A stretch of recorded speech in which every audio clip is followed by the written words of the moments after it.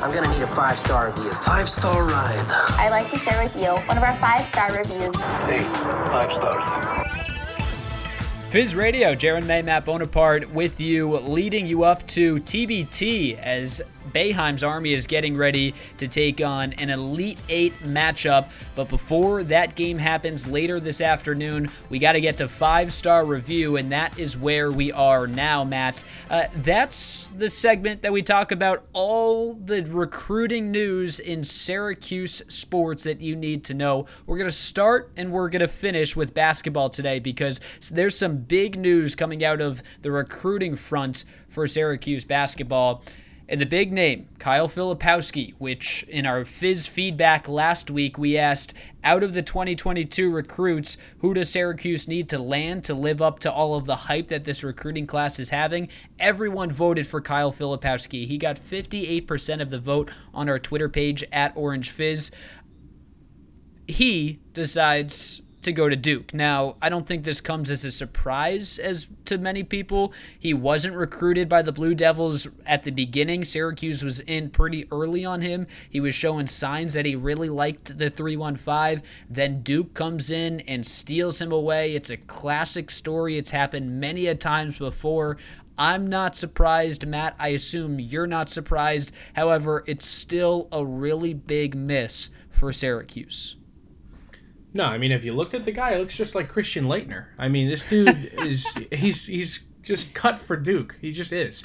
I don't think he was ever going to go to Syracuse. He was just waiting to see if he was going to get the Duke offer, and then, he was done. It was done. And the visit, John Shire recruited him. John Shire is going to be the coach when he gets there. It's all too perfect. Of course he was going to go to Duke.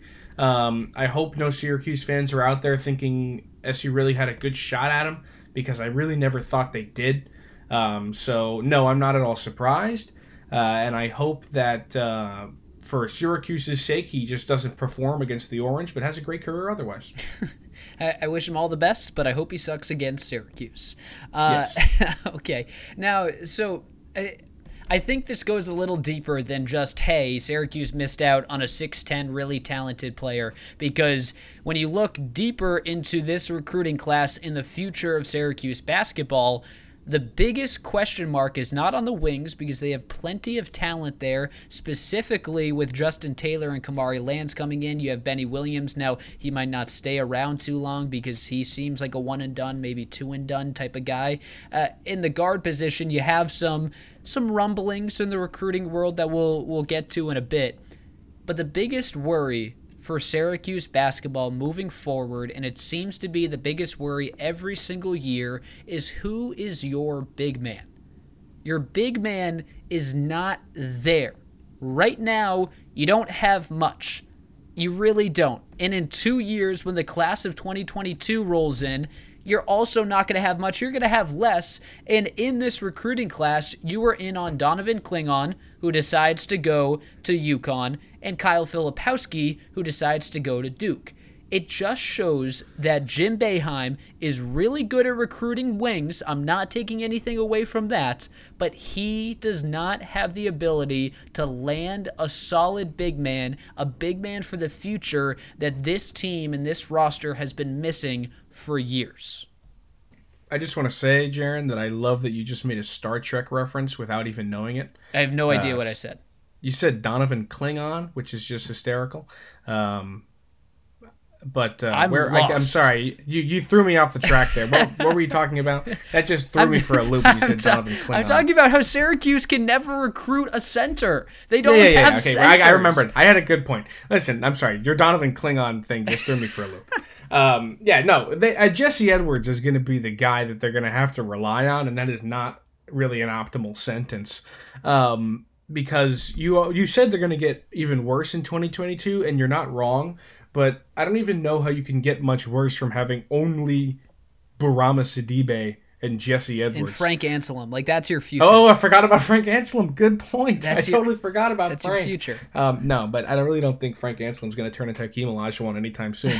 But Jesse Edwards you're going to have to hope and pray that Jesse Edwards becomes some sort of presence on the offensive end, because he's really not too bad at defense. Like, he can kind of anchor the zone that we saw at the end of last year. If he can really step that up this offseason and come into this fall and be a guy that you can rely on to play good defense down there, then you really only have to work on getting him to a point where he can make a layup.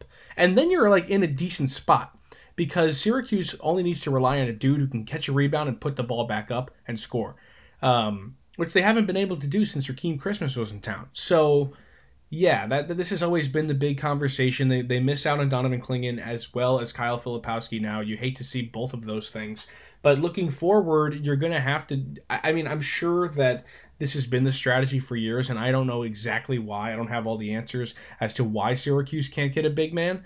But they have to put a more concerted effort forward to get one, because it will really elevate this program. And I think that this program is only getting better. You're bringing in a huge class next year. I know it's only 2 guys, but you're bringing in Kamari Lands, a 5-star recruit, as well as Justin Taylor, a 4-star, and you're probably going to get Quadir Copeland, but we'll talk about that in a little bit. You're bringing in a great recruiting class, which is only going to translate to future recruiting success. If you play it the right way, you got to get a big man at some point. Yeah, and it's surprising that they don't put more of a focus there. They recruit so many wings. They just don't recruit. Like, they had 2 offers out at center, but for wings, they had 5 out there. And, you know, if you want to really say Roddy Gale, technically he could be a wing, whatever. But you had like 5 to 7, depending on how you define wing.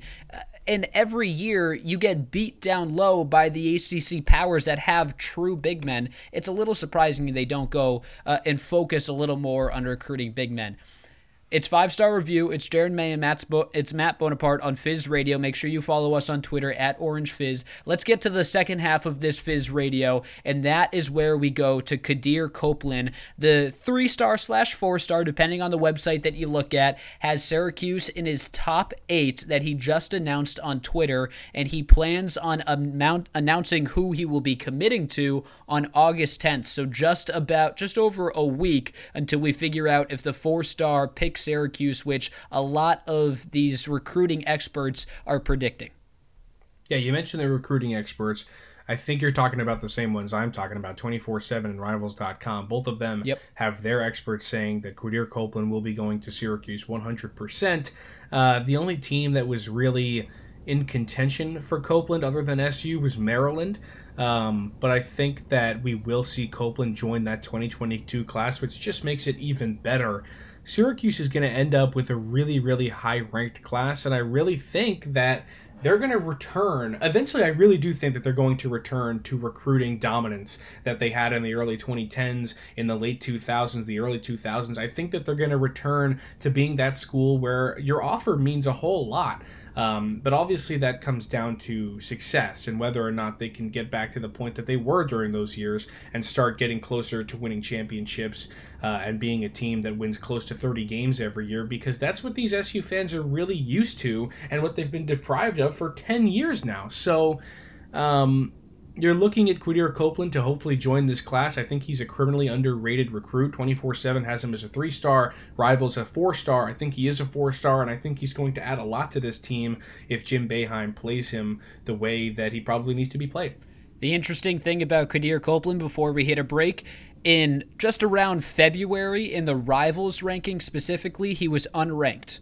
By June, just a couple months later of this past June, he was 85th on their rankings. He is skyrocketed up the rankings, and he still has a whole senior year to continue to grow and continue to climb up those ones. Now, it will be a little interesting to see if Quadir Copeland picks Syracuse on August 10th, how that impacts J.J. Starling, who is a bona fide 4-star, sometimes even 5-star, depending on the website, and where that really shifts his interest, if he still wants to come to Syracuse and fight for some minutes with Quadir Copeland, or if that pushes him elsewhere. That's 5-Star Review. After the break, Fictional Fizz, Fizz Feedback, Jaron May, Matt Bonaparte on Fizz Radio. Don't go anywhere.